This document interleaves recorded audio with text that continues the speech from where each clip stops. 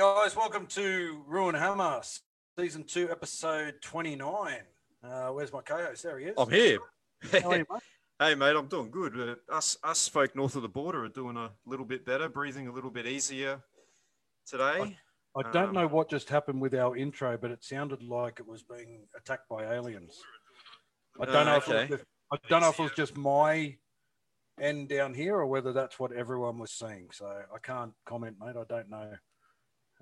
Okay, yeah, it might have been something a little bit weird going on there. Might be a little glitch in the matrix, as there always seems to be. Yeah, thanks everyone for joining us on this special Thursday night edition of Roo Hammer. Yeah, it is. It's a very first Thursday show, isn't it? Oh no, we did a few Thursdays end of last year, but that's right, yeah, we first did too. mid-season Thursday show. So thanks everyone for joining us. Yeah, hey Christian, how are you, mate? Yeah, mate. Obviously, Thursday night show because we did have Origin last night up there at C-Bus Super. We did to a predominantly New South Wales supporting crowd, which was quite unusual. Bit bizarre, wasn't it? Queenslanders getting booed, and then Daly Cherry Evans at the end of the game getting booed during his post-game speech. I don't quite understand that, especially after we won. But yeah, as you said, the season 2021 State of Origin is done and dusted. So we must say congratulations to your Blues on their series win. Way too good in games 1 and 2. Yep. I got to say that is probably, despite all the years of Queensland dominance, that is probably the strongest Origin side I think I've seen in a long time. The Blues? The Blues team of games 1 and 2. Yep. Such a well-balanced side, so much firepower, attack, all over the park, just threats everywhere. Yeah, so big congratulations to Freddie and the boys.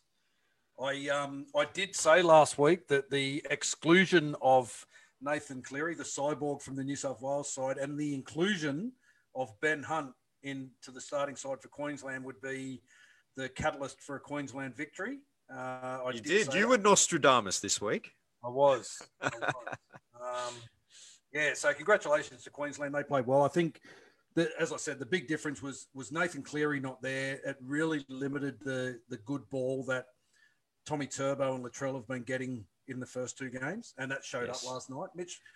Mitch Moses, congratulations to him on his debut, but Mitch Moses as an Origin half, I think he's played his one and only Origin game. One game wonder you're picking? Mate, he just didn't do enough. He didn't run the ball. He all he did was catch, pass, kick. And he really didn't do enough to guide that Blues side around the park. Yeah, Whiten probably had more of a dig than he did. Yeah, didn't run the ball, didn't take on the line. Yeah, as you said, just put in his kicks. He did set up that try towards the end, but yeah, he was a bit of a non-feature.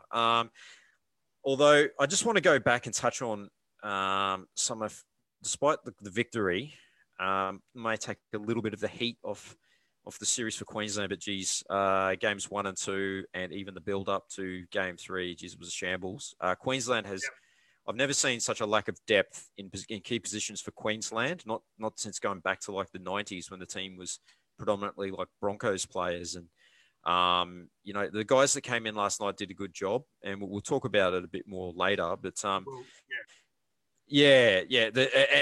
look at the margins. I mean, 50-6, 26-0. Last night's game was more of a classic Origin contest, the 20-18. A pretty good game to watch. You've got to question Paul Green's future. The way he kind of is bizarre, that his handling of his media commitments this week, and a bit of a schmozzle.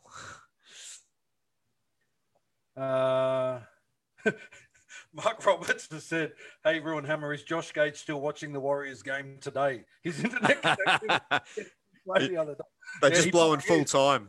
Yeah, and put him out of his misery finally. that was a bit of fun, and thanks to everyone that tuned in. Yeah, we loved that. There'll be definitely more of that coming. I'm going to try and do another one this week. I'm not the brains behind the Zoom to Facebook stuff. That's the ops department up in Queensland. I do all the like the prep stuff with our content and do a lot of all the stuff. We're like Captain Planet here. With our powers combined, we form Roo Hammer. Exactly. So or Voltron, or whatever you want to say. I'm going to try and do a live from this week because Rob's actually going to be at the game at Suncorp. So I'll reach out to a couple of people over the weekend and see if they want to jump on and do a bit of a live watch. We'll see how it goes. Could be another funny one. As we seem to have said a lot over the last 5 weeks or so, should we rip the Band-Aid off and get stuck into said game that we did watch live on Sunday? We could. I must say, watching it live with a group like with yourself and Juan, Josh Gage, Sean, and Jay Harris, it kind of took the edge off the defeat a little bit. It definitely did for me. I'm glad you said that because it made it a bit more fun and a bit more bearable other than us all just sitting alone in our collective living rooms just going, geez, that was awful. Yeah, at least, we were all there. There's a bit of banter, a few laughs, and it was a very enjoyable way to watch a game of footy. It was a great way to be in there. Yeah, exactly right. For me, it was, and as you know, we've gone to the game live together, and how we watch the game live is a lot different to how we watch it at home in the living room, where we're a little bit more reserved at the field. We kind of take a lot in. We don't say too much. We don't, we're not pacing. So there was no need for pacing on the weekend because we were literally never even really close enough. Yeah, I know. It was you watched us guys watching it because you couldn't find a working stream. So you're in New Zealand, are you, Mark? Yeah. Roberts, that is. And Nick McKercher, he says, Roo, speaking of which, how is my ticket looking, mate? It's looking pretty good. I saw your message just as I was going live. Yeah, your ticket's all sweet, buddy. So me and the Kirch and the Shawnster will be live at the game, sitting in section 328.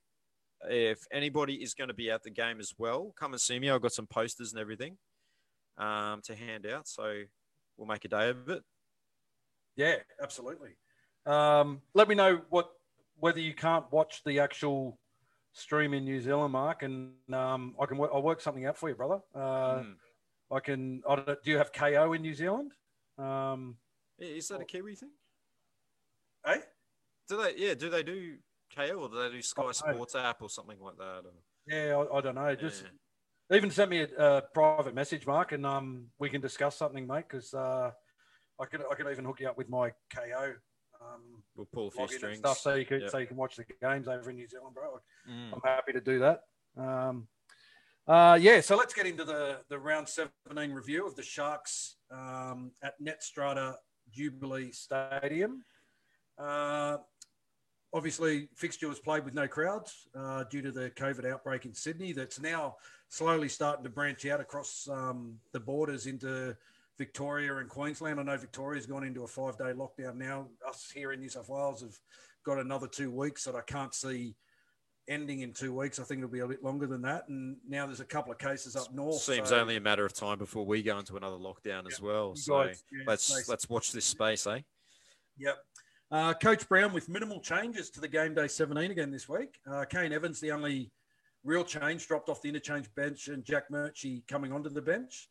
And Matt Lodge, congratulations to new recruit Matt Lodge, making his club debut, becoming Warrior 263, but more importantly, becoming a member of the exclusive Tiger Warriors. Yes, of course. He's another one. This surely doesn't mean that a certain person gets pushed out of number 25 in the squad. No, he's always going to be 25.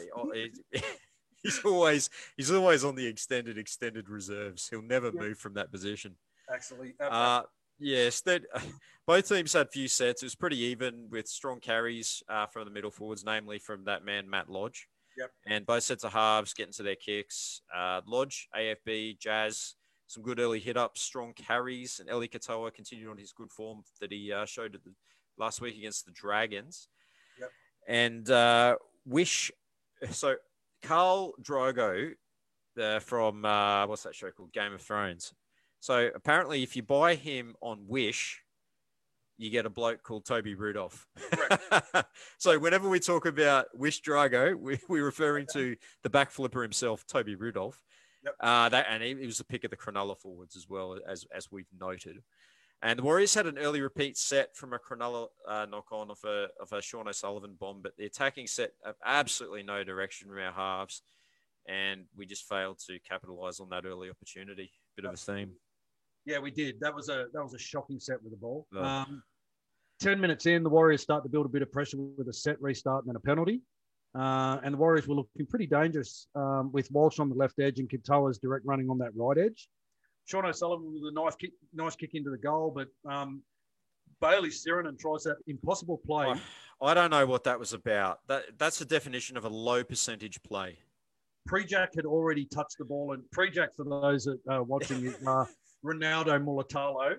We call him Prejack because he's pre-ejaculation, because every time he does something in a game, he gets upset with a premature celebration. Celebrating like he's won the comp, yeah. So he's now called Prejack for pre-ejaculation. So, Prejack had knocked the ball dead, and then for some reason, Sirinen thought that he'd be able to bat it back into the in goal when it was only like millimetres off the ground. It was never going to be a play. It just released all the pressure off the Sharks because we gave them a 7-tackle set. It was seriously, if Brownie still had hair, he would rip the rest of it out then. Absolutely. Absolute coach killer. Yeah. The Sharks, then with a ruck error, puts the Warriors back on the attacking side of the Sharks half. But again, the Warriors spoil another deft Sean O'Sullivan kick. I think Cody Nicarima was deemed offside on that one. Yeah. So the Warriors start using the ball with some well-worked sets and offloads. So they start troubling the Sharks' defence a little bit. So there were some encouraging signs. Fifth tackle bomb from Cody is taken by Katoa, who pushes the pass out to Berry, who uses his size and footwork. And that's a real asset, having a man with that size and speed in the centres as well. Yep. So to push off the defenders, flick past the DWZ, who puts in a nice, well-rated grubber kick. And the chosen one, Reece Walsh, wins the race to it. Man with many nicknames. Chosen one we're going with. Goes and scores the first points for the Warriors. So gets us out to a 6-0 lead. And then a good set after points get into their kick. That's a bit of a rarity for us. It is, isn't it? And then a good defensive set. And the Warriors, we're starting to win the arm wrestle field position and making the Sharks start their sets off their own goal line here. Yeah, we were. Fifth tackle penalty relieves all that pressure and swings that momentum back to the Sharks. Connor Tracy scores via a very bad defensive read from Cody, who kind of jammed in, forcing Rocco Berry to jam in on Cody's player, leaving Tracy unmarked to waltz through a huge hole. Level scores at 6-all. And then there was some even sets for the next few minutes before the chosen one, or the golden child, Reece Walsh, puts a nice kick in, and he's unlucky not to force a dropout with a great kick chase. Yeah, the Sharks get some relief. Matt Lodge is penalised for a high shot on old Prejack, and it's unavoidable with the Prejack falling in the tackle. I mean, it's an unlucky one, and again, I think that was like late in the tackle count as well. Yeah, it was. It's just, and our past and present Sean Johnson, past and future, I should say, Sean Johnson. Starts to show his game management, working the ball both sides of the ruck, kicking game. He's getting back-to-back sets, 2 forced dropouts, and then a knock-on by Walsh, unfortunately. It did go straight into the bread basket, straight out again from the Golden Boy. And so the Sharks just continued to build the pressure and working hard to defend for 5 straight sets on the line. And it was inevitable that sustained pressure forces us to crack. And Braden Trindle, again, scores a very soft try. Yep. Runs through about 3 or 4 guys. It was, really not good enough. No. And then it's compounded. Reece Walsh kicks out on the full from the restart. And the Sharks are again on the attack deep in the Warriors' half. Another set restart. And the Sharks have now had pretty much 8 unanswered sets on the Warriors' line. Braden Hamulueli hits the ball at speed, running straight at Walsh and crashing over the line. And probably the best post-try celebration I've ever seen, where he did the Rocks people's elbow. Was funny listening to the commentator because at first Warren Smith thought he'd hit his own player. I thought he had as well. I thought because we had the sound down when we were watching. Oh, is he like copped a head knock and just socked his own mate? Well, the Sharks went with 3 consecutive sets, and the Warriors giving away penalty on the line, and the Sharks take a penalty shot right on halftime to go to halftime 20 points to 6 up, and like they absolutely dominated the last 10 minutes of that second half. Sharks had 11 consecutive sets in the final 12 minutes, I should say, of that half, under enormous pressure at the back end. And Warriors again showing that we just cannot cope when the momentum swings against us. It's a real serious issue. Yeah, it is. It is. And it's something that you'd think we'd know how to handle it now because it happens every week.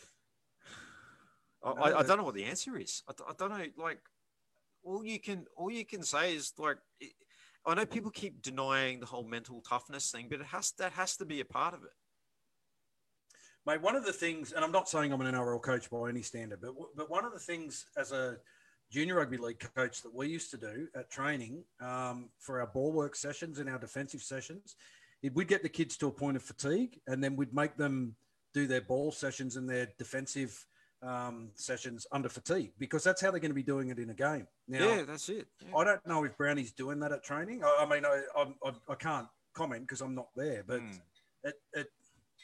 it seems as though, like, and in saying that, 11 consecutive sets, and the Sharks managed to break us twice, which is not too bad. It's just the fact that we're allowing teams to get back-to-back sets on us and roll down the field is probably the issue here. It's not so much the defense, because we defended 6 straight sets before they actually scored that first Braden Trindle try on our line. Yeah, I guess the only thing for me was all 3 of their first half tries were just really soft, though. Yeah. Really soft. Yeah, that was the biggest thing for me going into halftime. Like, I could have overlooked, like, and you did mention like some positives there, and I probably could have acknowledged that a bit better if we made them work for those tries a bit more. Yeah. But they were literally just running, like the Trindle one. He ran through like about 3 or 4 guys. Yeah. The Hamlin Ueli just isolating Walsh and then Connor Tracy running through a yawning gap. And see the other end of the field, we get up the other end of the field and we don't take advantage of those situations we put ourselves in to get repeat sets. So, as I said, as we said, Sean O'Sullivan's first kick, Mulatalo knocks it dead. It's going to be a goal line dropout, but Bailey Sirenham touches the ball before it hits the ground, which then creates a 7-tackle set. And then our next set up there, Sean O'Sullivan puts another good kick into the goal, and Cody Nikarima leads the chase, but he's offside. So again, it's little things. Is it footy smarts? Is it like footy IQ? That's what it comes down to. It's the footy IQ. Yeah, absolutely. Second half starts similar to the first half. Both teams playing pretty up-tempo style of footy. Excuse me. The Warriors get an early opportunity via a Golden Child chosen one left side break from deep within his half. Some good second phase play, and Offlow sees Berry go close in the right corner, and then he tries to throw that ball back to DWZ. He knocks it on, but he was going out anyway. But the Warriors do look to be the better of the 2 teams to start the second half with that up-tempo style of play. And we're choosing to use the ball to help create opportunities, which is something that we've been lacking. Yeah, and the golden child, Reese, was taking on extra responsibilities as well with his kicking game and looking for a 40-20 on separate occasions. And it's amazing that like an 18-year-old kid is showing like possibly more footy IQ than some of the other senior members. Yeah, in the squad as well, which has got to be a concern. Shawnee O'Sullivan with a great one-on-one strip on the old pre-jack and put the Warriors back on the attack. And Sirinen gets hit with that blatant swinging arm from Sione Katoa. It should have been a sin bin. I mean, look, you saw the blood gushing out of his nose, and once again, a crucial refereeing decision going against us. Katoa goes. Eli Katoa goes close to scoring. It's held up in goal, and then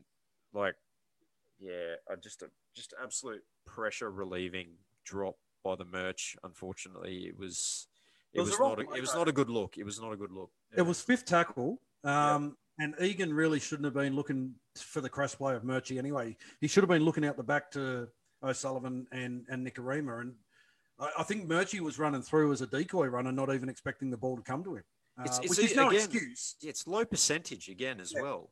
Yeah. Like you are you relying on like under 12s thing, like the biggest guy in the field can score by giving the ball close to the line. Like I don't understand that continual tactic. No, me neither. Yeah. Me neither.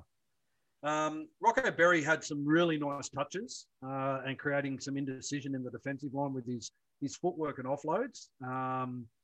Murchie, the momentum killer, with his second knock on in 3 touches. Murchie, the murderer. Oh, mate. The ball over with the Warriors on the attack. RTS fields a kick and finds Walsh up the middle, who takes off for a 40-metre run to set up a good ball set. And then the Warriors win a rare captain's challenge to keep the pressure on the Sharks.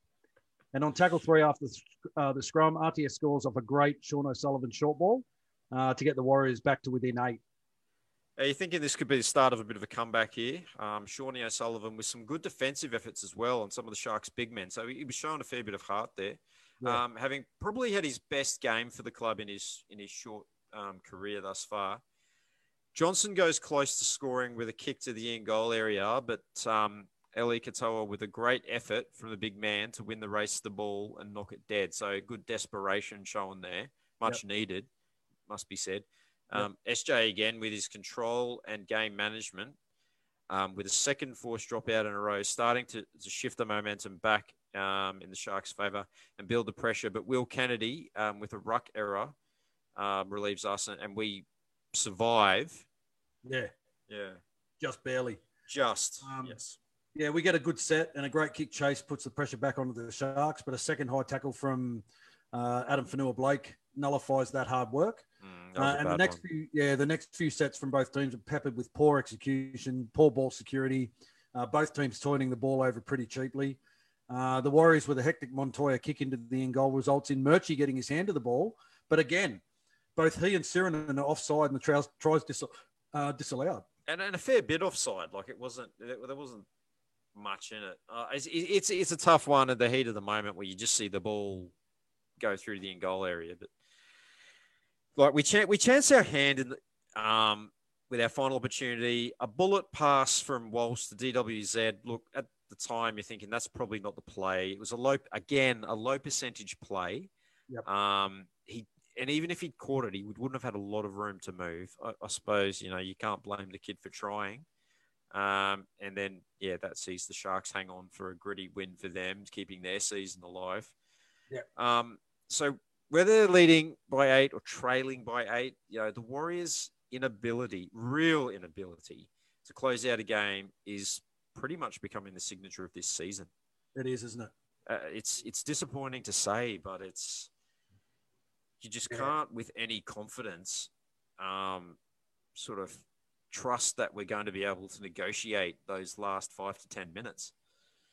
A couple of comments coming through, mate. At lazy Leeson attempt at tackling. Why is he still in the team with 27 metres in 36 minutes? Yeah, that's a great question. I don't know. I really don't know. The only other option is Kane Evans, and Kane Evans really isn't offering much else either. I suppose Leeson is more of a reliable option than Kane Evans, perhaps. Kane Evans does like an offload. Yeah. Yeah.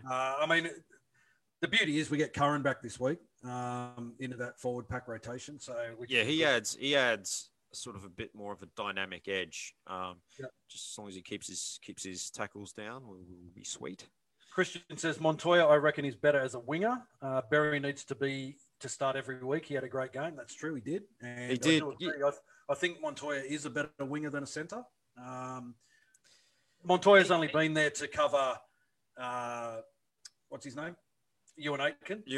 Yeah. Some of his defensive reads have not been great at centre. And that last try that the Dragons scored the week before was from a bad defensive read from him as well. So, I can agree with that on the wing. But with a full strength lineup, he may struggle to even be in the 17. Yeah, but he's good backup. Yeah. I don't know why we stopped giving Berry the ball in the second half. It was more he getting them from second hit-ups, give him early ball. Yeah, I agree. When he had early ball and he had a bit of space to move, he was really troubling those Sharks defenders. He's a big body. He's still learning the game, which is really good. Pulled off a couple of really good tackles on the weekend too, which is uncommon for a rugby union convert to be such a good rugby league style tackler. Yeah, I remember seeing him in person earlier in the season, and I don't want to. This might sound a little bit funny, but he's actually somewhat of a similar body shape and size to Tommy Turbo. Yeah, he is. Like he's tall and lean, but if he can like maybe add a little bit of bulk, he'll be a damaging player. He'll be hard to negotiate in the centers. You get him 1-on-1 and he'll beat most players. He's got good footwork. He's got good skill. He's an exciting prospect. He is. No point going over the stats of the game. Stats from Mats. Yeah. Probably the key ones are our players over 100 metres. Walsh at 195, Fanil Blake 166, RTS 161, Dallin 156, Eli Katoa 118. He keeps getting better and better every week now. He is. He's improving with every game. It's good to see. Matt Lodge with 116, and of course Wade Egan 59 tackles, Jazz 46 tackles, leading the tackle count. Now for me, and I know we harp on it every week and what have you, but I still think we lose so much with Roger not being at fullback. And you saw he scored his try chiming in like he was playing fullback, but he's 100 metres down every game playing on the wing, and Walsh isn't picking up those extra 100 metres as a fullback. I just think Roger would be so much better suited for us at fullback. If we're serious about winning games and making the 8, then Brown's got to bite the bullet and move Walsh into the halves and keep RTS at fullback. Without a doubt. We are just lacking so much spark and creativity in our halves. And what's there to lose? I mean, our season's, if it's not on a knife's edge, it's like, we lose this. I think the only thing keeping us in this season is the fact that everyone else is losing as well, around that position. It's a bit of a false. Yep. I think it's a bit of a false kind of setup at the moment. It is. I mean, everyone from that 7th to 13th are just struggling. There's us, the Cowboys, the Sharks. They're going to limp into the playoffs. There's going to be at least 2, maybe 3 teams that will absolutely limp in there. So if I don't know, if we're still playing for the season, we need to add an extra dimension there in attack in the halves. We need a spark. He has to be there. Walsh has to be there. He has so much energy. Look at the first half against the Cowboys, where we probably looked our best in the first time we played the Cowboys. It's probably the best we've looked all season in attack, and he was playing 5'8" that day. Yep. Okay, if the season's done and dusted, yes, okay. Move Walsh back to fullback so he gets more game time there because he is going to be playing there next year, and RTS isn't. Yes. If they come to the acknowledgement that, the season's done and dusted, then yes, move Walsh back there. That's my opinion anyway. I don't think the season's done and dusted yet. That's the thing. We're 2 or 4 points out of the 8. There's still, you look at our run home and we've got, the Titans, the Broncos. We keep saying that, but look at the teams that we're losing to, though. I know, and that's what I'm saying. The Tigers, we're playing 5 teams that are in and around us that struggle for consistency like we do. And we pick up all the 5 wins, and we're right back in the mix. Yep. Yeah, for sure. I would love to see Walsh. He offers such a massive point of difference in attack, and he's the only one creating anything. Only one. Absolutely the only one. Cody and O'Sullivan aren't creating anything. And that's nothing against Sean O'Sullivan. He's had a really he hasn't had much of a first-grade career. He's only played a handful of games, and he's always coming in as a stopgap. And he knows he's a stopgap. He knows he's not the number one choice, which must be really, really hard to play like that week in, week out, where you're just trying to prove yourself all the time. But Cody's a seasoned veteran. That's the big one for me. He really needs to be stepping up and taking a lot more responsibility in directing that side around the park in the absence of Chad Townsend or Chanel Harris-Tavita. So what are you squinting at? Oh, something popped up on my screen. Sorry. No, it's nothing against what you said at all. No, I thought you were reading something. No, I'm in full agreement. Just something popped up and said, "Do you want to reboot your computer?" No, not right now. Thank you. We'll quickly go through the other 3 round 17 games and that Origin game from last night. That's the only other games from the weekend. So we had Thursday night, we had Canberra 30 versus Manly 16. The big test for Manly in this game was always going to be how they would perform without both DCE and Tommy Turbo playing. Manly got early points via a Dylan Walker try, but then it was all Canberra who controlled the speed and momentum of the game with some sustained attacking pressure that they were able to turn into points. That sustained pressure tied out Manly's defensive line, and the Raiders, with 2 tries in the back end of the half to Tommy Starling and Sam Williams, identifying some lazy markers at defenders and around the ruck. The Raiders kept that pressure on in the second half with 4 repeat sets to open the half, which resulted in Sammy Williams grabbing his second try of the match. And Jared Croker, the conversion of that try, bringing up his 2,200 NRL points, placing him 4th all-time now behind Hazamel Magic. Wonder how many of those points were scored against the Warriors. He's probably scored about 1,000. Seb Chris scored a few minutes later from a Moses Sully Falcon that put him. Wasn't that ridiculous? Oh, mate. Stood there and let the ball hit him on the head. Go, duh. Not the brightest player, I'm sure. Manly did try to claw their way back into the game with tries to Olika Atu and Sully, but the Raiders closed out the game with a try to Kebab boy Emre Gula for a well-deserved win that keeps the Raiders in the hunt for a top 8 spot. And I'm calling him Kebab boy not out of disrespect, but his parents actually own the kebab shop about a kilometre down the road from where we live. So, yeah. Yeah, well, the first game the only game on Friday night was the Rabbitohs 46 over the Cowboys 18. A good friend of the show, Toddy Payton, was back on deck after his COVID isolation. And this game started out as a bit of a dour struggle, actually. It was weird. Both teams only points in the opening 15 minutes, a penalty goal each. So 2 all, thinking it's going to be a bit of an arm wrestle.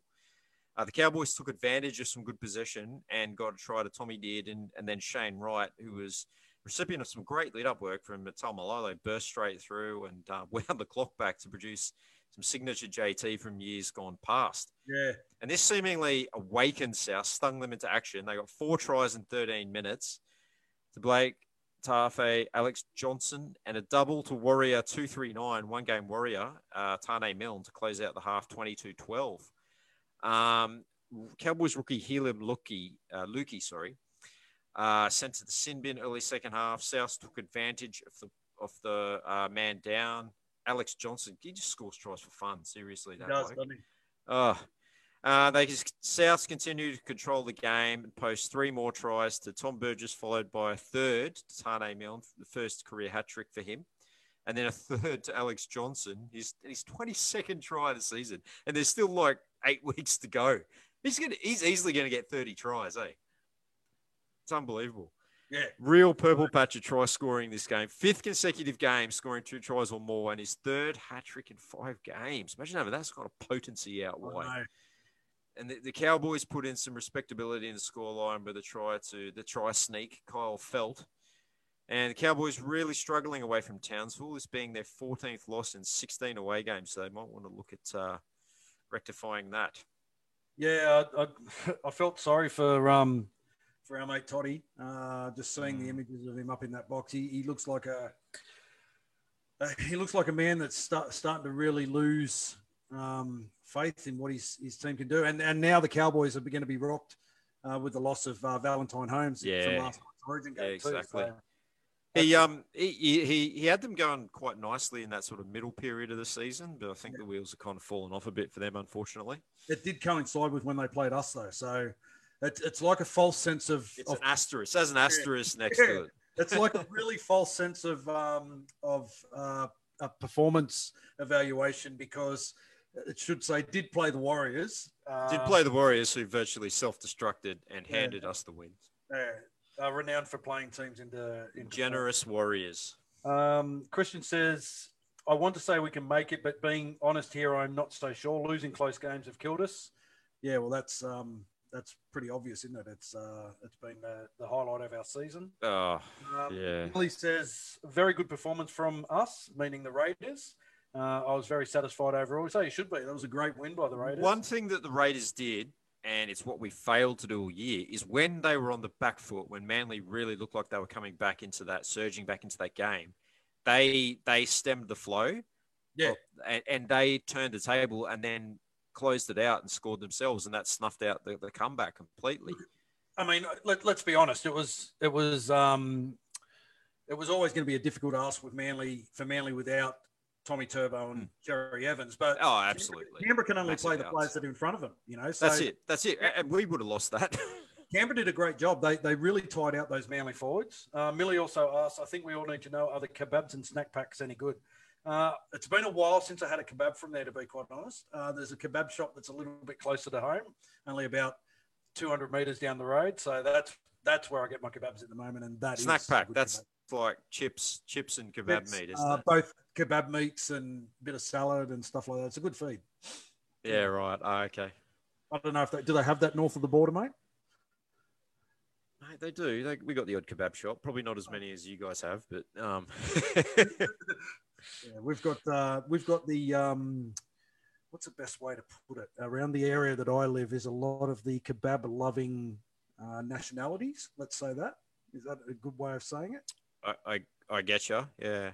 When I was doing the old keto diet, I was getting those kebab plates, with just the meat and the salad and then this cheese and the sauce. Yep. It's it was one of the few things that you could find to chow down on when you're doing that bloody keto thing. The final game of the round the Saturday night game was the Roosters 22 over a really plucky Bulldogs 16. Yeah. Coach Trent Barrett with a pre-game decision to remove the scarecrow from the playing field and set him up on the sideline. Send him off to see the wizard to find some brains. Well, either that or just to keep the birds away from the reserves bench. The Scarecrow's first grade career really at a crossroads now, considering the Bulldogs have Burton coming next season to partner Averillo in the halves. So, yeah, he might be sent back to the farm. Who knows? The Roosters are primed for a big game, considering they've been kept scoreless in their past 145 minutes of gameplay. And Billy Smith, returning from 2 seasons on the sideline, scored first points with a try inside the first 5 minutes. And a follow-up try to Satili 2 minutes later for the Roosters to have an early 10-0 lead. Excuse me. The writing's on the wall for the struggling Bulldogs to be on the receiving end of another large scoreline, but no one told the Bulldogs this. And the game was supposed to go, and no one told them how the game was supposed to go. And replacement half Lachlan Lewis with a nice chip and chase wins the race to the ball and scores the Bulldogs' first try in their past 140 minutes of footy. Some individual brilliance from Joey Manu, scoring an impressive individual try, gets the Roosters back on the front foot. However, a handling error on his own line the next set after points gives the Bulldogs a great scoring opportunity, and Lachlan Lewis scores his second try of the match, reinforcing Barrett's decision to bring him in and leave the Scarecrow sidelined. The wet conditions having an impact on the game, but the Bulldogs showing some grit and determination to stay in the contest, and they go in only 4 points down at half time. The Bulldogs get the first points of the second half with a try to Nick Meaney. Scores are tied up at 16 all. The Roosters hit back straight away with a try to Al Bundy, the shoe salesman, Matt Ikavalu, to get the Roosters out to a 6-point lead. The final 30 minutes is a scrappy affair, the weather playing havoc on ball security. The Bulldogs show a lot of heart and resilience to keep the scoreboard from ticking over. And Sam Walker finishes the game running 80 metres backwards, trying to run the final 20 seconds of the clock down in an obvious homage to Tony Iro's effort at the Adelaide Rams back in 1998. Oh, I love it. Every time someone does that, they just drag out the Tony Iro footage from there. And I saw it again. He was running like zigzags across the field, old Tony Iro, but down there at the Adelaide Oval. But I dead set reckon that Sam Walker hadn't thought this through properly because he got to the try line and still had about 10 seconds to kill. Oh, because like the look on Robbo's face after that, I think said it all. And I know he came out in the press conference and said, "Oh, I think that was smart game management," but I guarantee you that's not what he said to him straight after when he went into the shed. I can guarantee that too, because as you said, the look on his face said it all. Boyd Cordner just went like, "What was that?" They show the behind camera angle, so it's behind where the Roosters are. The ball goes to him, and he turns around and starts running. You can see Caesar, Jared Warrior-Hargrave in the background going, "What are you doing?" Because a joke aside, like there are a number of things that could have happened there. Like if someone had kept pace with him, sprinted after him, and put a one-on-one steal, or he tripped over, did a hammy or something, like ACL, just spilled the ball. Bulldogs player picks it up and scores a try. Like, I mean, I know at first viewing, it's a fairly safe option, but there's a lot of things that could have gone wrong with that. So I guarantee you probably won't be doing that again next week. No, definitely not. Let's talk Origin, mate. We did have These a game last night. absolutely incredible player nicknames just never end. How long do you spend on these, Hammer? Not long. They just come to me.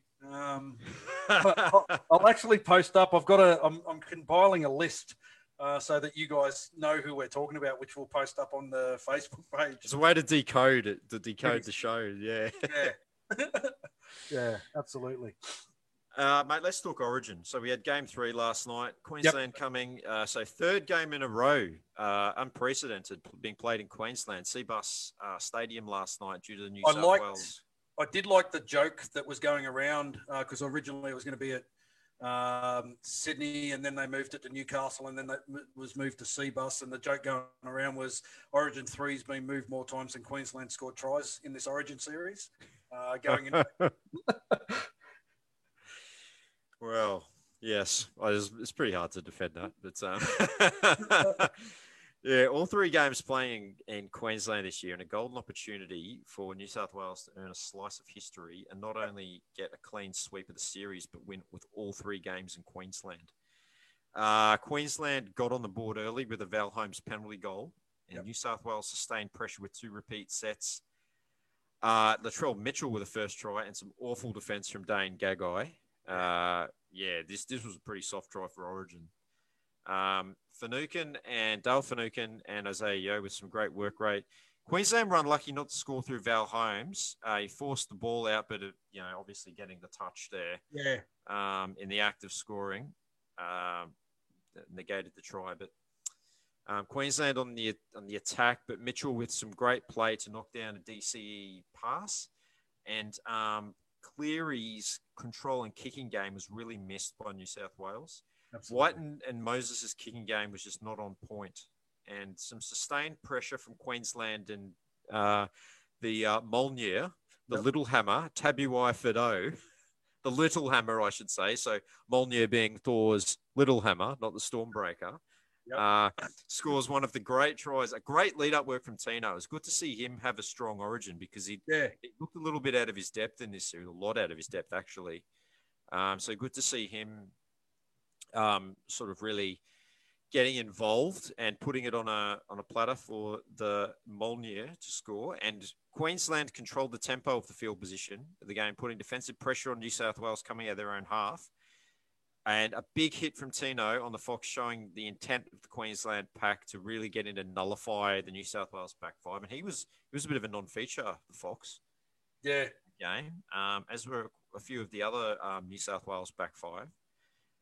Finucane knocks on with the Blues in great field position. A great kick from before that. Great kick from New South Wales and a good kick chase. Sees Munster put into touch. So he was under pressure coming off his line there, put into touch. Finucane knocks on with the Blues in great field position and some little moments by both teams just trying to shift that momentum. And Ben Hunt with an early kick on tackle 3 deep into New South Wales half, and then a nice offload from Junior Paulo to get New South Wales on the attack. A poor Whiten kick gives a 7-tackle set to Queensland, and a to'o mistake from the kick almost results in a try by Gagai, and it was only really some follow-up desperation from To'o that really stopped that try from being scored. Yeah. So Fittler again would have been delighted to see that kind of desperation from his team. And repeat sets and an escort penalty forced dropouts in control of the game. Sustained pressure on the New South Wales goal line for 8 straight minutes. And the Blues actually really showed some great resolve and tenacity there. So that Queensland went into the sheds with an 8-6 lead, but could have been a lot more than that. Could have been easily been 20 points to 6. Yep. And we saw at halftime Holmes out with that shoulder injury, forcing a reshuffle. So running onto the second half, AJ Brimson playing in the centres and forcing the Little Hammer, Molnier, out to the wing.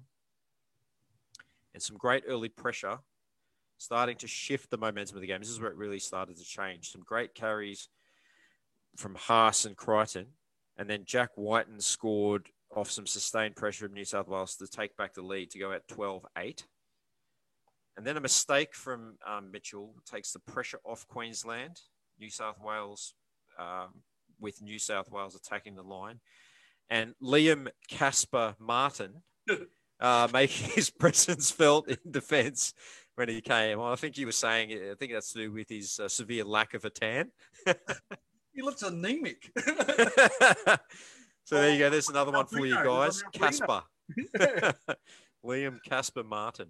Yeah. Another error from the Fox trying to retrieve a kick, and that shifts the momentum again back into Queensland's favour.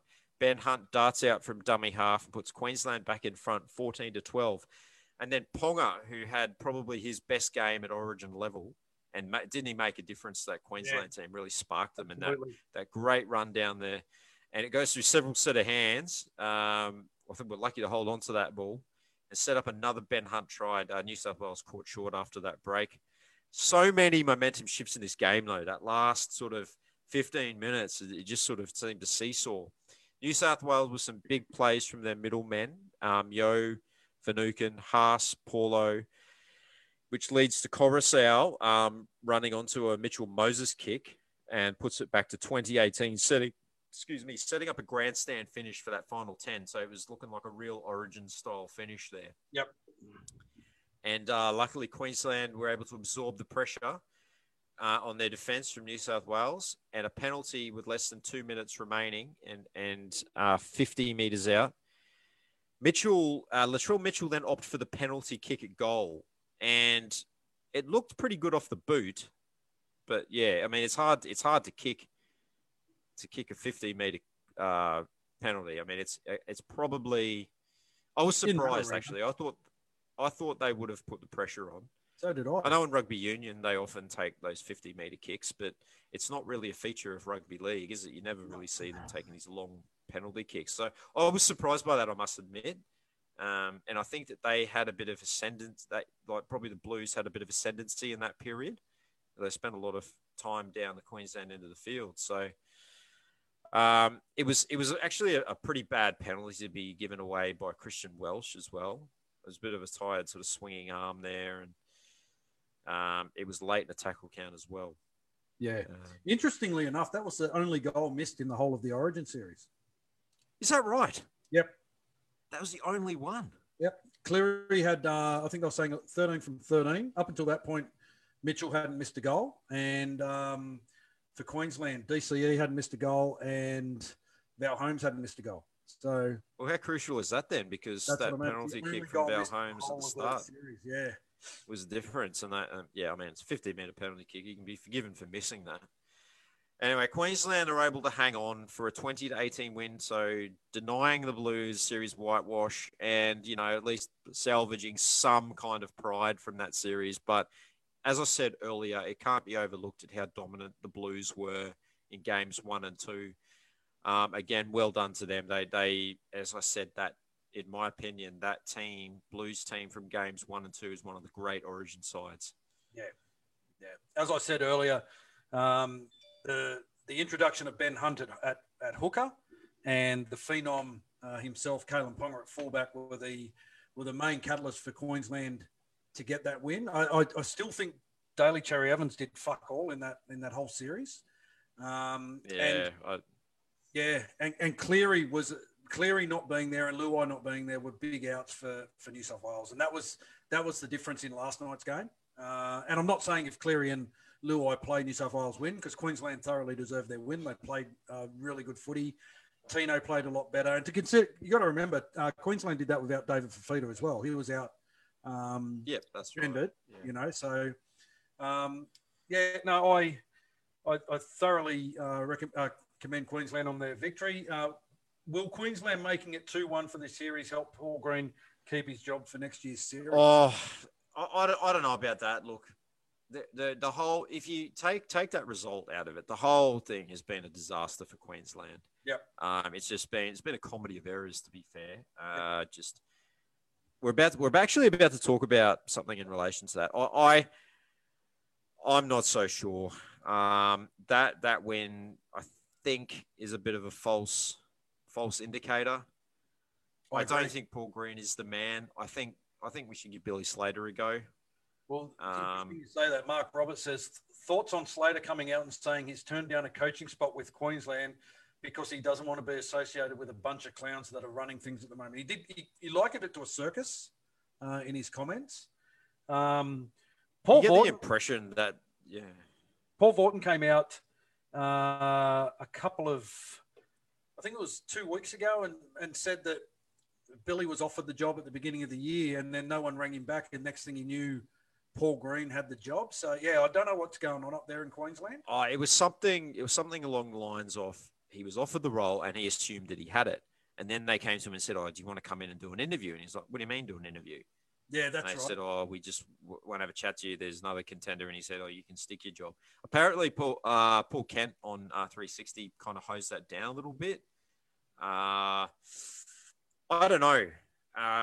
There's something. There's a bit of a shambles, the Queensland Rugby League at the moment. You throw that horrible eligibility debacle in there, and the Jai Arrow incident, and as I said, I definitely enjoyed the win last night, and it was great for Queensland to get one back because we were dead set. We've never heard the end of it from you blokes. If you'd won 3-0 all 3 games in Queensland, it would have been a massive. It would have been the final insult. If we had lost last night, Green was gone for sure. He would have been probably walked out of the change room and said, "Don't come back, pal." We've got just a couple of comments, mate, that you might want to. We've got Jared Cunningham asking, where'd it go? There it is. I thought Teddy overplayed his hand and killed some of New South Wales forward momentum. I don't know. I think Teddy was just really, really trying to get the win. Some of those guys seem like they're going through the motions. Ciala asks, is Tommy Turbo is a better fullback than Tedesco? Yes, he is. I agree. But Teddy couldn't play centres, where Tommy can play fullback, centre, wing. So exactly. He's more versatile. Yeah, and Teddy's still got to be in that Origin talk because he is one of the best 13 players in the game, So exactly. Best 13, you find a spot for him. They're probably the 2 best fullbacks in the game. Yeah. Nick McKercher said, is the current New South Wales starting lineup stronger than Queensland's around the 2010 era? I would say no. It's a difficult one because that great Queensland team was able to sustain their success for that period. And that Queensland team was playing against a pretty decent New South Wales team as well, whereas New South Wales in this series, let's be honest, has been playing against a very subpar Queensland side. I would say no. Like, let's have that conversation in a couple of years when New South Wales are able to have a sustained success in the Origin arena over consecutive seasons. But for now, no, that Queensland side was just a freak side that was assembled, and we were very lucky that we had so many great once-in-a-generation players in that team all at one time, all in the peak of their powers. Absolutely. Yeah, absolutely. All right, set of 6. Ciala, are you ready? We're going into the set of rants. Sorry. And I'm going to kick this off with a topic. I kind of touched on it earlier. Yep. Player stupidity. Let's get stuck into some player stupidity. The weekend at Vaughnies we spoke about last week, and then 4 days later after that incident, when you did think that it couldn't get any dumber, Jai Arrow was caught trying to sneak a woman into his hotel room. He was fined $35,000, given a 2-match ban, misses out on his $15,000 Origin match fee, and his relationship is done and dusted as the woman in question was not even his girlfriend. Like, I mean, Vaughnie was dumb. Is this arguably dumber? Yep. It's either ignorance, arrogance, or sheer stupidity. I tend to think it's a combination of the 3. Yep. Josh Maguire. Did anyone see Josh Maguire's press conference coming out and saying, "Oh yeah, mate, I just didn't think we'd get caught. We didn't get caught at Vaughnies." Like, I mean, okay, on one side of it, okay, it was refreshing to see someone just sort of own it and admit it. But the other side, like, the Dragons might want to be a bit more careful with who they put in front of the media. Yeah, well, they put De Bellin up there as well, and De Bellin's Yes. apologies just seem so insincere. You know, Yeah, and Maguire was just like, "Oh, sorry, we got caught, eh? Yeah, like we just didn't think we were going to get caught. So sorry, we got caught, but yeah, we do it again." I really don't get it. I really tend to think that these guys, they grow up being treated as special because they're good at footy. You know, they live in their little footy bubble. Yep. And they go through school being the best footy player in their school, in their class, in their grade, blah, blah. They move on to juniors and they're the best player in their juniors team. They go through the NRL and they just get treated like not royalty, but they just get special treatment their whole lives, and they just think that they're entitled to it. Yeah, that's like no one says no to them. They never hear no. They never hear. And we went through a similar argument when we spoke about Jared Hayne and his sense of entitlement and stuff when he went to prison for that sexual assault. But yeah, it is. It's arrogance. Or Nick McKercher says it sounds like it could be a little bit of arrogance from Joe Arrow. Yeah, no, I agree, mate. I just don't get it. Which leads us on to the second thing that I want to talk about, and it's harsher penalties are needed. So the penalties handed down by the NRL for these COVID breaches just aren't harsh enough. So the Dragons Paul Vaughan gets 8 games, but the rest of the Dragons players get 1 game suspension, so that the Dragons are able to spread them out over 3 weeks so that they can field a competitive side on the field. Well, bad luck. They shouldn't be able to. You've got 12 guys suspended, then 12 guys are suspended and they sit on the sideline. And if you have to put a reserve grade side out there and they get lapped by 100, that's bad luck. Sorry. Why should we be accommodating them? Why should anyone be accommodating That's exactly them? right. The other thing that gets me is if it was a COVID breach, then how come they don't have to serve a 14-day quarantine? Yeah. So we had 2 boys from the Warriors, Ewan Aitken and Josh Curran, who are on holidays on the Gold Coast on the week off at the bye, which people are entitled to do. They catch a flight back from the Gold Coast and somebody on that flight ends up being a close contact. And so these 2 boys have to go into isolation. They did nothing wrong, but they've missed 2 games effectively because, and they did the right thing.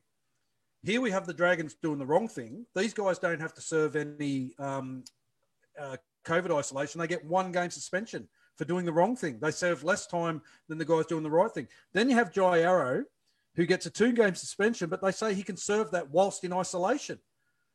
So my argument should be that, okay, if they're going to break the laws, they serve their 14-day isolation because that's mandatory by the state government, and then, or the federal government, sorry, and then they can serve their suspensions. Then the NRL sanctions suspension because they haven't just broken the NRL's laws; they've broken the country's laws. That's exactly right. Yeah, there's just no fairness, it's. It just annoys, and I'm not saying that because it's 2 Warriors players that had that thing. The Bulldogs did the same thing. They had their players sit out. There was 3 players that were close contacts that had to sit out 2 games a couple of weeks back. It's just it annoys me because the penalties just aren't harsh enough. Yeah, these numpties just get 1 week. And then it's like, oh, yeah, and you can be creative with that. Do whatever you like with it. Exactly. Now and then they get to borrow one of our players. Yeah. Well, one of our players is told, rip up his contract. The Dragons then have to sign him for 3 weeks. And then at the end of that, the Warriors then have to sign him back. Now, that's a massive trust thing on absolutely. Noel Brown's thing because he goes to the Dragons. He's got no contract to come back to the Warriors. What if the Warriors turn around and say, you know what, we don't want you now? And let's face it, that could easily happen. Yeah, absolutely it could. With any club. I'm not saying the Warriors would do that, but if he was at any club, situations like the COVID situation, which we're going to talk about in a minute, is changing by the minute. Yeah. Yeah. Well, let's get into it, mate. COVID. I mean, yeah, exactly. Let's go straight into that. If the events of the past few weeks is anything to go by, COVID is absolutely far from over. Yep. 4 weeks ago, Hammer was at the live game against the Storm, and now Sydney's in lockdown. You've been in lockdown for what, 4 weeks now? Yeah, pretty much 3 weeks, I think. Three weeks, yeah. Yep. The NRL this week made the unprecedented decision to relocate all 12 teams, the 9 Sydney teams, Canberra Knights and the Warriors, to 3 hotels in the Gold Coast, with all NRL games to be played out of Seabass, Suncorp, and Sunshine Coast Stadium. Total isolation from the outside world unless they are training and playing. So strict bubble conditions there, back to what it was midway through last season. Yep. The Warriors, with only 1 game scheduled for Central Coast in the next 9 games, so they've decided they're just going to bite the bullet and relocate to the Gold Coast for the remainder of the season. Yep. So I guess the question remains, what becomes of the competition moving forward with the rapidly changing COVID landscape that we're going through? I mean, we said before, New South Wales in lockdown, Victoria about to go into a snap lockdown, very real chance that Queensland could again go into lockdown if there's any more community transmission up here.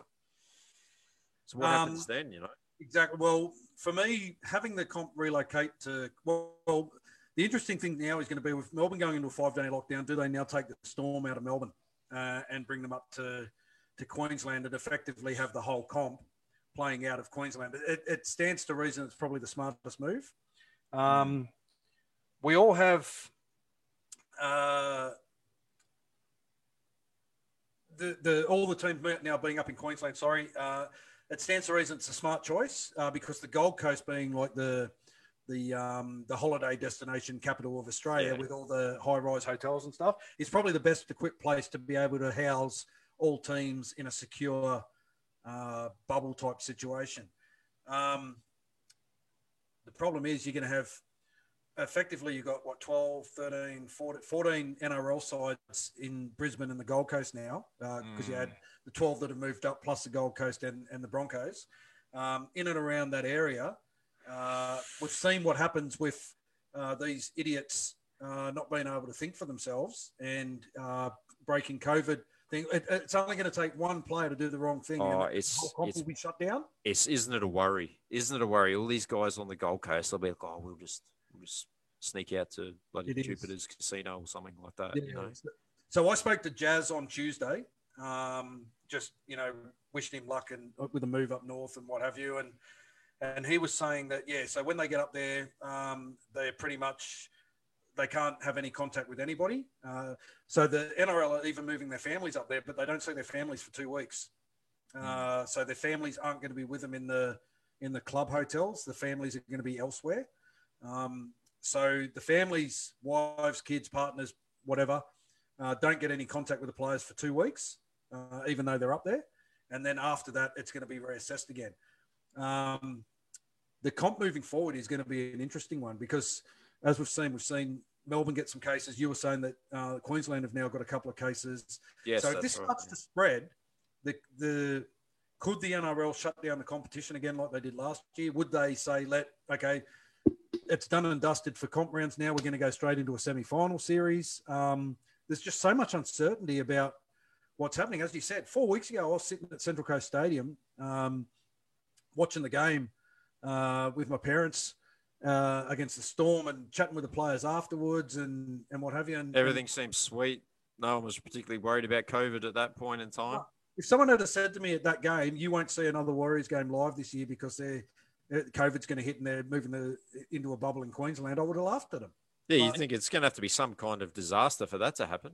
Yeah, it's absolutely ridiculous. It's probably brings us on to the next point as well. Which is the Warriors' COVID uncertainty. And as we said, the forever changing COVID landscape in Australia has ended any chance of the Warriors heading home to play that round 22 game against the Bulldogs at Mount Smart, which is so sad for all our New Zealand-based members, the players themselves not being able to play in front of family again for the second year in succession. And no NZ farewell for RTS as well. That was the big one. Yeah, no NZ farewell for RTS.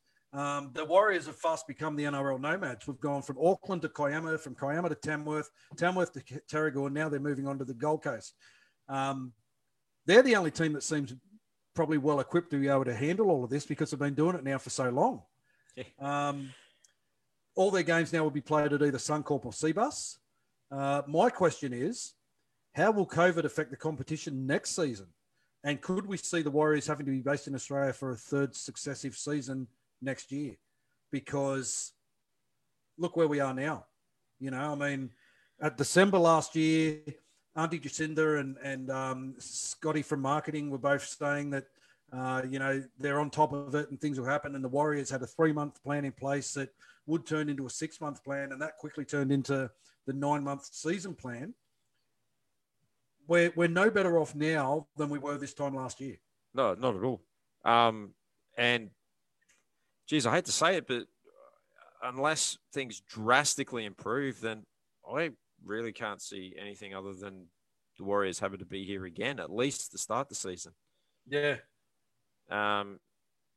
It depends on the vaccine rollout and the uptake of that. So, yeah, it's and even cases, with the vaccine rollout, there's a nurse here in ICU, working in ICU in Sydney, and the essential workers now all have to, in hospitals have to get tested every 3 days. We've got brothers in the garbage collection industry who based in Fairfield who have to be tested every 3 days. We haven't had to go through that yet, so we're lucky. But this nurse got tested and she's been vaccinated and found that she's asymptomatic.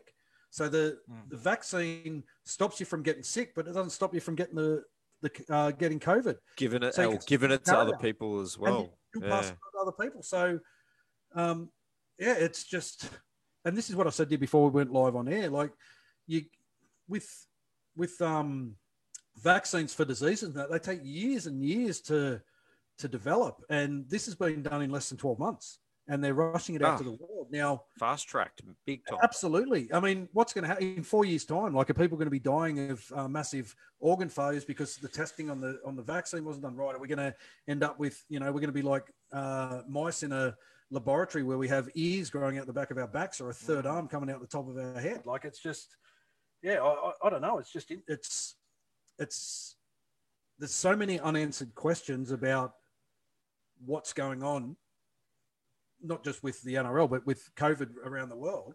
And it's just placing our sporting comp in so much uncertainty for for the foreseeable future anyway. And I wouldn't be surprised if the Warriors are forced to play a third successive season here in Australia. And I don't know what that means for the club. I don't know if that's a death knell for the Warriors as an NRL entity. I really don't know, because that's an even bigger question. Can we survive a third straight season? Yeah. Or are they able to allow some kind of special trans-Tasman bubble? But that's the issue. The issue now is we can't even travel state to state. Yeah. I mean, because of the uncertainty of it. But that's the only way that they could, at this point in time, if you're planning for the 2022 season, that's the only way that it could work.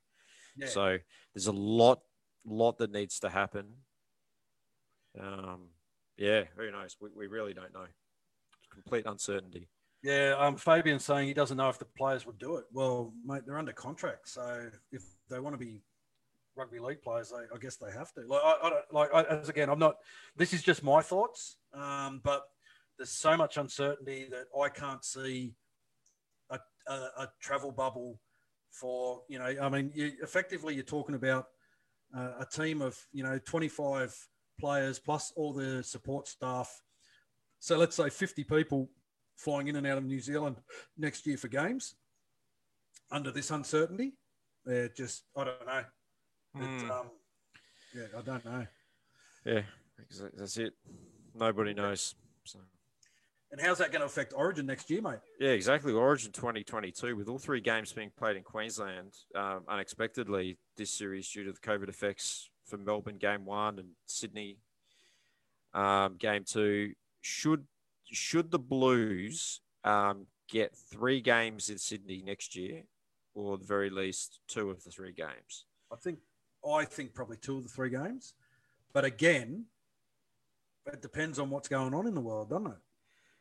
Yeah, absolutely. It's solely going to depend on how everything is being managed at that time. Yeah, I'd agree with you. Two home games in Sydney. I mean, it's not like. I mean, the games were played in Queensland out of necessity. It wasn't. Question for you. Yeah, that's right. It was out of necessity. It's Yeah. where it had to happen.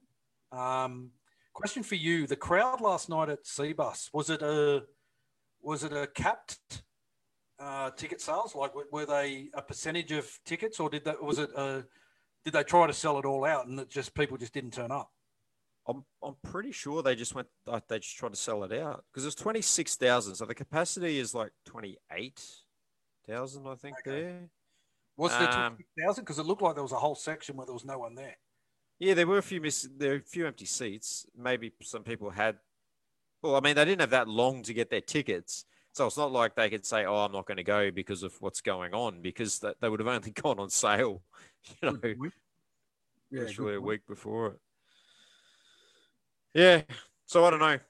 What again? It's another one of those questions where, okay, yes, the Blues should get the majority of the home games, but there's an asterisk against it, as there is with everything. So, yeah, absolutely. Let's just wait and see. Wait and see. It is interesting they're saying that the World Cup's going ahead still, though. The Rugby League World Cup. I'd be surprised if it does.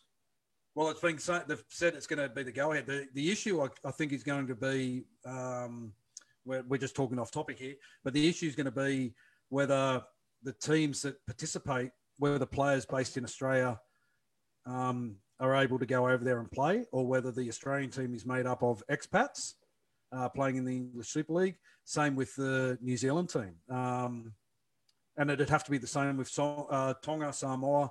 Like the nucleus of those, Tonga, Samoa, Fiji, Papua New Guinea, Australia, New Zealand, are all, Cook Islands are all Aussie-based players. So predominantly, going to be interesting to see how it goes ahead. The last rant is going to be, Christian says, what's your guys' thoughts on Sean Johnson's tweet? I agree with his tweet.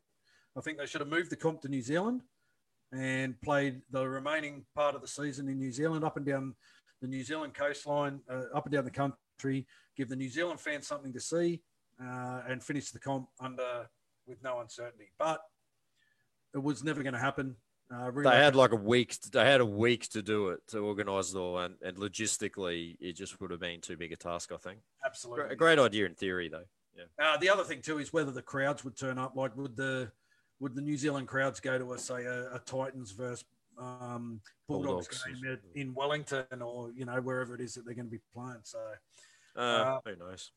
Great in theory. Interesting that he's come out and said it now. I wonder if he hadn't signed with the Warriors, whether he would have said that 3 weeks ago. But who knows? We love him now. So the last set of 6 topic is the women's game, the women's WNRL or NRLW, which everyone knows is something that's very dear to my heart. We do have a close connection with a lot of the girls that play in this comp, not just for the Warriors, but for other teams as well. And now there's some uncertainty around the NRLW competition with the shift of the NRL competition north to Queensland. I don't think the NRL would entertain the idea of having to relocate the 6 NRLW teams to Queensland as well. Probably opting to scrap the season if it gets to that, or scrap that competition. And the reason I say that is the NRL refused to help fund the Warriors this season in the NRLW competition, which is why the Warriors are not part of the competition. The NRL helped them last year and weren't prepared to do so this year. So funding and relocation, accommodation and so forth of the 6 teams and their support staff for a 7-week competition, I don't think is on the NRL's agenda. And I hope I'm wrong. I have spoken to Karina over the weekend, Karina Brown, and Titans were supposed to start their NRLW preseason. So the girls are supposed to have a 5-week preseason leading into the first game, which was going to be coincide with round 23 of the NRL, which is when we play the Broncos up at Suncorp. Yep. Originally on the original schedule. They now can't train together. So they're training in isolation. So they're not coming together now as a squad until possibly next week. And I think it's just going to be a week-by-week thing. So a lot of uncertainty around the women's game, which is unfortunate. So watch this space. Any news we get on the women's game, we'll surely pass on to everybody. But our whole set of six this week is just COVID related because that has just it's just taken everything over in the past 7 days. Yeah, I mean, we've just been caught up in a wave of it. It reminds me of like the early stages of it last year. Yeah. Where everything was just changing day by day, and the fact that the comp's now been relocated to Queensland, it feels like a last desperate attempt to keep everything going. Yep. But we shall soldier on, and we do have a game this weekend against the high-flying Penrith Panthers. Penny Panthers. Up my neck of the woods at Suncorp Stadium. So it's turning the Broncos game on Sunday into a double header. So we have a 1:50 kickoff against the Penrith Panthers. The team lines up as Reece Walsh at fullback, Dylan Watene-Zelezniak and Roger Tuivasa-Sheck on the wings, Rocco Berry and Hectic Montoya in the centres. Cody and Sean O'Sullivan are retained as the halves. Adam Fanua-Blake, Matt Lodge in the front row with Wade Egan at hooker. Elisi Katoa, Bailey Sirinen and Jazz Tavanga make the round out the starting lineup. On the bench, Josh Curran, great to see him back. Leeson Armau, Bunty Afoa and Kane Evans, but I would expect there'll be some changes there. Adam Pompey, Ewan Aitken, Chad Townsend and Tohu Harris. A couple of interesting inclusions on the extended reserves. Yeah. I think it was initially thought that they could be out for about 4 to 6 weeks. So I did notice that the NRL physio commented that it can be a 2 to 4 week recovery with those injuries. So he says technically they do fall into that 2 week category. So I would dare suggest that if Chad Townsend can prove his fitness, he'll probably come in for one of those guys, most likely O'Sullivan, I would suggest. Yeah, I'm also expecting that Ewan Aitken will slot straight in for Marcelo Montoya. Yep. And then obviously, if Tohu Harris is fit, he'll come in. Jazz will probably shift back to the bench, and either Kane Evans or Leeson Armau will drop out of that. More than likely Kane Evans, because Brownie seems to like playing Leeson Armau. Yeah, it doesn't seem sold on Kano either. So the interesting out is Ben Murdoch-Masila. Yeah, what was that? Is that down to an injury, or is he just straight up dropped? I'm thinking straight out dropped. Because he's not even on the extended reserves. No. So he hasn't been himself. He hasn't been himself the last 2 games. No. But there's been worse performers. Yeah. And Murchie omitted as well. Now, I think that might just be he was shocking on the weekend. It was probably his worst game for the club, unfortunately, for the merchandise. We do love him, but two like crucial handling errors there. Again, is he just trying too hard? Because he's getting such limited game time that he just wants to be everything and do everything when he's out on the field, that he's just overthinking it too much. He's putting so much pressure on himself, because it's uncharacteristic of Mert. He's clearly lacking match fitness. Yep. There's a couple of games there where he was absolutely rooted after. I suppose the good thing now with the boys all being based up in Queensland is hopefully whoever doesn't get picked for the Warriors can just go straight over to Redcliffe and play for the Dolphins and get some game time. Because that's been like Jermaine Taniles-Brown's problem in the past couple of weeks, is he hasn't played any footy. Yeah, if you're constantly in the extended reserves or the 18th man, then you're not going to be playing. You're just going to be sitting there tapping your feet in the sideline. So that's right. It's crucial that these guys get some interesting some runs to on the board. See Junior Ratuva played for Redcliffe on the weekend. Yes. Scored a try, and Jaden Nikorima with a double as well. So Jaden Nikorima looked good. So he could be a prospect for both those guys. Could be good prospects for 2022. Yeah, absolutely. Well, Ratuva is under contract, so his second year of his 2-year deal, I think, will be reactivated. Yeah. Okay. The other round 18 games, mate. Round 18. So first up on Friday, no Thursday game due to Origin, obviously, and because you're listening to us. So we are your Thursday game. Yeah, Thursday night entertainment. More entertaining, of course. Yeah. We've got the Titans versus the Eels at Seabus. Titans Origin players, Brimson Fafita and Tino all named. Jaden Campbell named on extended bench. former Warrior Aaron Clark is the only hooker named, so probably expecting big minutes from him. Well, they've got Peachy on the bench, so he'll probably slot in there. Yeah, he can play a bit of 9, of course. Yep. The Eels origin players, Gutherson, Moses, and Paulo all named. Hayes Dunster continues to hold on to the wing spot, and Reid Marnie named to return from injury. I think this one will be a bit closer than a lot of people think. I think Parramatta will have a little bit too much class. I'm expecting Parramatta in a close one here. I think there might be quite a few points scored. I'm thinking Parramatta 13 plus and Mike Acevo with a try double. Okay, fair enough. The second game on Friday night at Seabus Super is the Sea Eagles versus the Dragons. The Sea Eagles have named Turbo and DCE to play. I wouldn't be surprised if they're both admitted from the starting side, especially Turbo. He did pick up a bit of a head knock yesterday, and Manly might want to keep him under wraps, considering it is the Dragons who are a little bit under manned this week with a couple of their boys serving suspensions. Josh Schuster returns from injury, which forces Mad Dog Carl Lawton back to the bench. For the Dragons, Dufty, Alvaro, Fui Mayono, and Zach Lomax all serving their one-game suspension. Tyrell Sloan comes in at fullback. Jackson Ford returns from injury. Warrior, Jermaine Tanoa-Brown named on the bench, part of his 3-week contract with the Dragons. I just think if Tommy Turbo plays, Manly 13 plus. If Tommy Turbo doesn't play, Manly 1 to 12. Yep.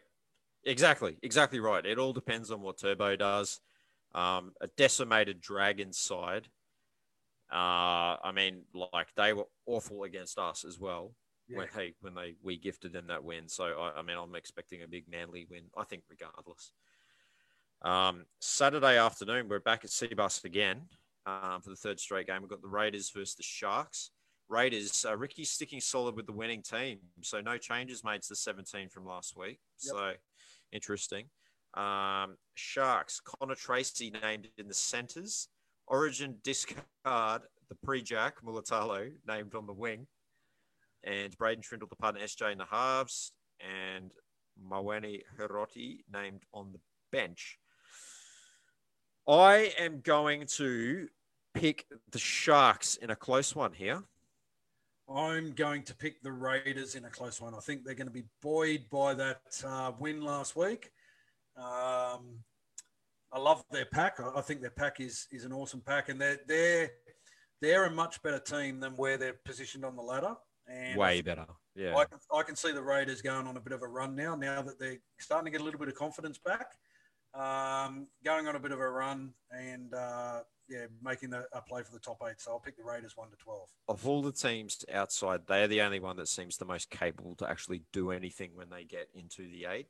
Yeah, absolutely. Their form, the first part of this season, has been just so uncharacteristic with the players they've got on the field. That Xavier Savage, exciting prospect at fullback too. He was a sprint champion from up in Queensland. Love to see him in open space, see what he can produce. Wonder if he's related to former Bronco Pat Savage. I don't know. He might be. Probably is, yeah. Anyway. All right. Second game on Saturday is at Queensland Country Bank Stadium. And it is the North Queensland Cowboys versus the Sydney Roosters Cowboys. Todd Payton is named an unchanged backline. Francis Molo comes into the starting 13. Cohen Hess moves back to the bench. Peter Holler back into the 17. And Lachlan Burr has gone back to the extended bench. The Roosters, Tedesco has been named at fullback. Joey Manu moves back to the centres. Angus Crichton back into the team into second row. The quarterback, Fletcher Baker, the Omaha, Nebraska boy. Omaha, Nebraska. All-American. Back onto the bench. Siwo Takiaho out. I'm not sure if that's injury or I'm assuming injury. I don't think it's suspension. I picked the Roosters 13 plus. I just think they'll be way too strong for the Cowboys, and look for Sam Walker to run 90 metres backwards at some stage in this game. I'm going to go the Roosters as well. I think it'll be closer. I think the Cowboys are a much better team at home, and I think Toddy would have given them a bit of a bit of a lecture by the way he looked in the dressing rooms in the coach's box a couple of times. Yeah. So that brings us on to the last two games. The last game on Saturday is actually at Amy Park. Storm versus Knights, but that could very well change. Correct. Based on what we just talked about. Yep. The Origin players, Hines, Munster, and Finucane are all named. Hines still at fullback for the injured little puppy. Ryan Pappenhausen. The Hectic Cheeseburger is at hooker. Sasquatch and Baby Bigfoot in a dominant pack. And the HBK Aaron Booth named on the bench. So I think you're going to have to do some translation there for all our viewers. So the Hectic Cheese is obviously Brandon Smith. The Sasquatch and Baby Bigfoot are the Bromwich brothers. Jesse Bromwich, Sasquatch, and Baby Bigfoot is Kenny. And the Heartbreak Kid, HBK, Aaron Booth. He was the Heartbreak Kid. He had the Shawn Michaels long hair, but he's since shaved his head. But sorry, the nickname sticks until we come up with a different one. Yep, righto. And for the Knights, Ponga named to back up after Origin. And I love this one, the Predator. If it bleeds, we can kill it. Yep. Dominic Young retains his place on the wing. Daniel Saifidi named, although missing from the Origin due to injury. And the Granite Block, Tyson Frizzell, back from injury. It's got to be a big Storm win here. Can't see anything other than. No, I agree. Storm 13 plus. And that's all I can say about that, mate. They're just on a roll. They're too good. They've won. No matter who is in or out of their team, it doesn't seem to faze them, does it? Look, so jealous. They've won 13 of their last 16 by scoring over 40 points, and I'd put money on to score 40 again. So this could be a bloodbath, Sunday, first game, Sunday, Warriors versus Panthers at Suncorp Stadium. The Warriors, no changes to the 13 named last week. Murchie and Ben Masilla out of the squad. Ewan Aitken and Josh Curran back from COVID isolation. Chad Townsend and Tohu Harris both named on the extended bench. For the Panthers, Dylan Edwards returns to fullback, which moves Shit Stains back to the wing. Naden, I was going to come up with a name for Naden, but I haven't yet. You're sniffing around, though. Yeah, I am sniffing around. He'll be sniffing around all game. Burton and the Snail named in the halves for the injured Luai and Cyborg. Kickout back from injury, which is a massive in for Penrith. And Casper Martin named to return from Origin. As much as it kills me to say it, I think the Panthers will win, and I'm going to pick them 1-12. How dare you? Seriously? How dare you? I'm going to go Warriors by 2. Okay. All right, and straight after that, we got the Broncos and the Tigers. What do we reckon, Carl? The Broncos. Tessie New keeps his place at fullback. Corey Oates back in the mix, starting on the wing. Throwing Gamble and Croft in the halves pairing. Is that 2 weeks in a row? Yeah, I know. What's going on, Kevy? I know. Reece Kennedy to start in the front row following the departure of Matty Lodge. TC Rabadi and Kobe Hetherington are in the run on 13. The Tigers, interesting one here. Ex-Warrior Junior Pauga named to make his first grade debut in the centres. I remember him in the lower grades. Yep. And at the awards dinner that I went to in 2018, that's when he actually announced that he'd signed at the time with the Raiders. So It's good to see him now making his first grade debut. Yeah. Big Stefano named in the front row. Alex Twal back on the bench. Thomas McKaylee at lock. Adam Dewey back to 6, which moves Moses Mbaye to the bench. And Tuki Simpkins named to make his debut as well. So they got to try something here, the Tigers. Yep. Look, I am thinking that the Broncos will get the job done here. I think it'll be a seesawing, high-scoring kind of match, but I'm going to pick the Broncos 1-12. I'm on the Tigers 1-12, mate. I think Adam Dewey back at 5'8" is a massive in for them. Yeah, it's a good move, I think, Yeah, so Kenny Mamalo to score a double for the Tigers. Kenny in the corner. Kenny in the corner. Happy birthday to Kenny, too. It's Kenny's birthday today. Yeah. Best wishes, big fella, yeah. And then the final game is the Rabbits versus the Bulldogs at Seabus Super Stadium. Super Stadium. The Rabbits, Latrell Mitchell back at fullback, Dane Gagai back at centre on that lethal left edge. Harm Saleh is out. Tom Burgess back into the run-on side. For the Bulldogs, unchained lineup to the team that almost knocked off the Roosters. Ava Sia Mungafungai back from injury and named on the bench. the Scarecrow has been named on the extended bench, and Jaden Ockenbaugh named on the extended bench for the first time this year, coming back from injury. So I think the Rabbits will be far too strong. Rabbits 13 plus. I'm going to go the Rabbits by 22. All right, and it's over to you now, Queensland, with the Warriors confirmed to be relocated up north. Who's with me? Who's with me? It's up to those It's Roo's time to shine here. Yep, our Queensland-based fans to get along to the games. So this weekend, what bay is it, mate? Bay 326? Yeah, the official email that came from the club is 326. Now, I'm not 100% sure if that is the away supporter section, even though it's technically a home game for us. Yep. Personally, me and the boys will be sitting in section 328. So if anyone else is in section 328, come and say g'day. We might, at halftime, we might make our way round to 326 anyway and try and catch up with some of you guys. I'll bring some posters round as well. Yep. So look out for us there on Sunday. It's going to be an interesting one because it's technically our home game, but it's the Broncos' home game, so it's hard to it would have been a last minute kind of arrangement, I'm guessing, of where to put all the Warriors faithful. Yeah, absolutely. Hopefully, if 326 remains our section, then moving forward, if we do get to have more games at Suncorp, then that's where we'll be looking to sit moving forward. It really surprised me, to be quite honest, because when they released the hubs for the teams that are going to be in certain hubs, they had the Warriors listed as Cbus Super Stadium. So I just assumed that our home games would be at Cbus Super, but we'd get much better home crowd there. Yeah. Obviously, I mean, they're obviously working it out for, what's available and when and so forth. So moving forward, round 18, we're playing the Panthers at Suncorp Stadium. Round 19 is as per the NRL draw, which is the Rabbitohs at Sunshine Coast Stadium. I'm sure tickets are on sale for that one. And then tickets are on sale, but unfortunately, Sunshine Coast not being such a large stadium, I think it's mostly sold out. Yep. There are a few bit more pricier tickets still available. Last time I checked.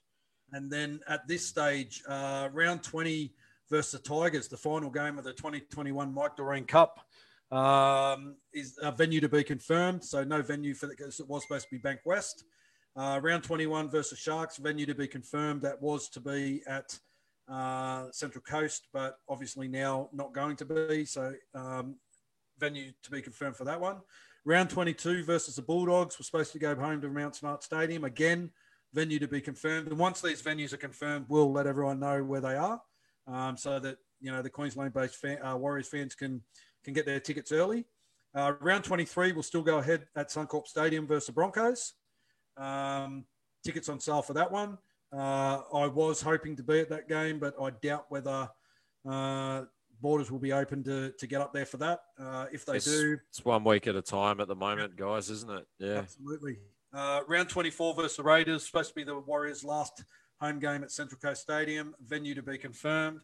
And then the final game of the season, round 25, versus the Gold Coast Titans at Cbus Super Stadium, which will be RTS's final regular season club game for the Warriors. And pretty much the way we're travelling, to be honest, it could be his final game for the Warriors. I'm hoping borders are open for that. We've got tickets for that game, waiting to see. So really hoping I can get up there for the final game of the season, but out of our hands, we'll take it as it comes. Make sure you keep up to date with where the venues, when the venues and game times are announced. Get your tickets. Make sure you get there with Rob and Sean and Nick. Support the boys. That's it. Yeah, this is our opportunity, and who knows when we're going to have this many games up our neck of the woods again. Absolutely. In such close proximity. Got to take advantage of it. Like for the last 12 months, especially for me, I've been so lucky that the Warriors have been based in Terrigal and played out of the Central Coast. And although it's an hour and 40-minute trip for me up to watch them play, it's a hour and 40-minute trip that I was willing to do every week to show our support for the club. So now that the club has been forced to relocate up to Queensland, it's the great opportunity for our Queensland-based Origin fans to continue on what we here in Sydney have tried to do and show the boys some love and some support at the games. Being so far away from home and not being able to play in front of their home fans, it's important that we, continue to show our support of the club. So we wish all the players, all the management, all the staff, all the best up there in Queensland. I sincerely hope that everyone stays safe, obeys the COVID protocols that are put in place, and that too with the fans. Obey those COVID protocols. Make sure that we do everything we can to ensure this comp stays running, which is paramount for these boys. If you do get to the games, Rob's got some posters, so make sure you. I sure do. Yeah, come and see me. I'll make my way over to section 326 as well, probably at halftime, maybe before kickoff as well, depending on where we get there. I mean, everything's sort of a little bit up in the air, but it's about when we're going to get there. But we'll organise something. Yep, absolutely. And then upcoming live chats. We've touched base with Brent Tate, so we'll have him coming up as a live chat very, very soon. We just want to thank everyone for their support of the live chats recently. The Steve Price one has been going gangbusters on all our media outlets. Yeah, thank you to all you guys who tuned in live, have rewatched it, have watched it on all our different platforms. And while I'm speaking of that, don't forget, you can always check us out on Facebook, Instagram, YouTube, any of the podcast platforms as well. I see a lot of you guys have been supporting us on those as well, which is fantastic. And we sincerely thank you for that. Spotify, Apple, Google, Breaker, and Radio Direct as well. And iHeartRadio now. And iHeartRadio, sorry, yes. Yeah, I've also been chatting with Jazz Tavanga, so we're going to get him on in a couple of weeks once they get settled up in Queensland, and going to get him on for his take on how this season's gone in respect of living away from home, living in pretty effectively, it would be living in 3 different areas of Australia, with Tamworth in January, then into the Terrigal and on the Central Coast, and now up to the Gold Coast. So it'd be great to hear his thoughts. And we're hoping to have Karina Brown and Georgia Hale on once we get confirmation of the women's comp going ahead and starting. Both girls are linked with the Gold Coast Titans this year, so we're going to get them on for a bit of a chat and talk about their upcoming NRLW season. But aside from that, guys, thanks very much for tuning in tonight on this special. Don't forget as well. Sorry, mate. Next Tuesday, we are going to open the show up to you. Yep, absolutely. The ask us anything show next Tuesday. So if there's something you've always wanted to ask Hammer or myself, save it for next Tuesday. Get in there on the live feed, and we'll be going through a few questions. Absolutely. You got some more player nicknames that you want to throw into the mix? Yep. By all means. Yep. Yeah, absolutely. We're loving the interaction that we get from you guys on a week-to-week basis. We do thank you very, very much for your support. Everyone stay safe. This pandemic is not over. So everyone, do the right thing, stay safe, wash your hands, sanitize, wear masks, all that kind of stuff. And if you can get to Suncorp on Sunday, get out there, support the boys. If you can't, make sure you tune in and watch. Good night, everyone, and go those Warriors. Go the Warriors. Thanks, guys. Cheers, boys. Cheers.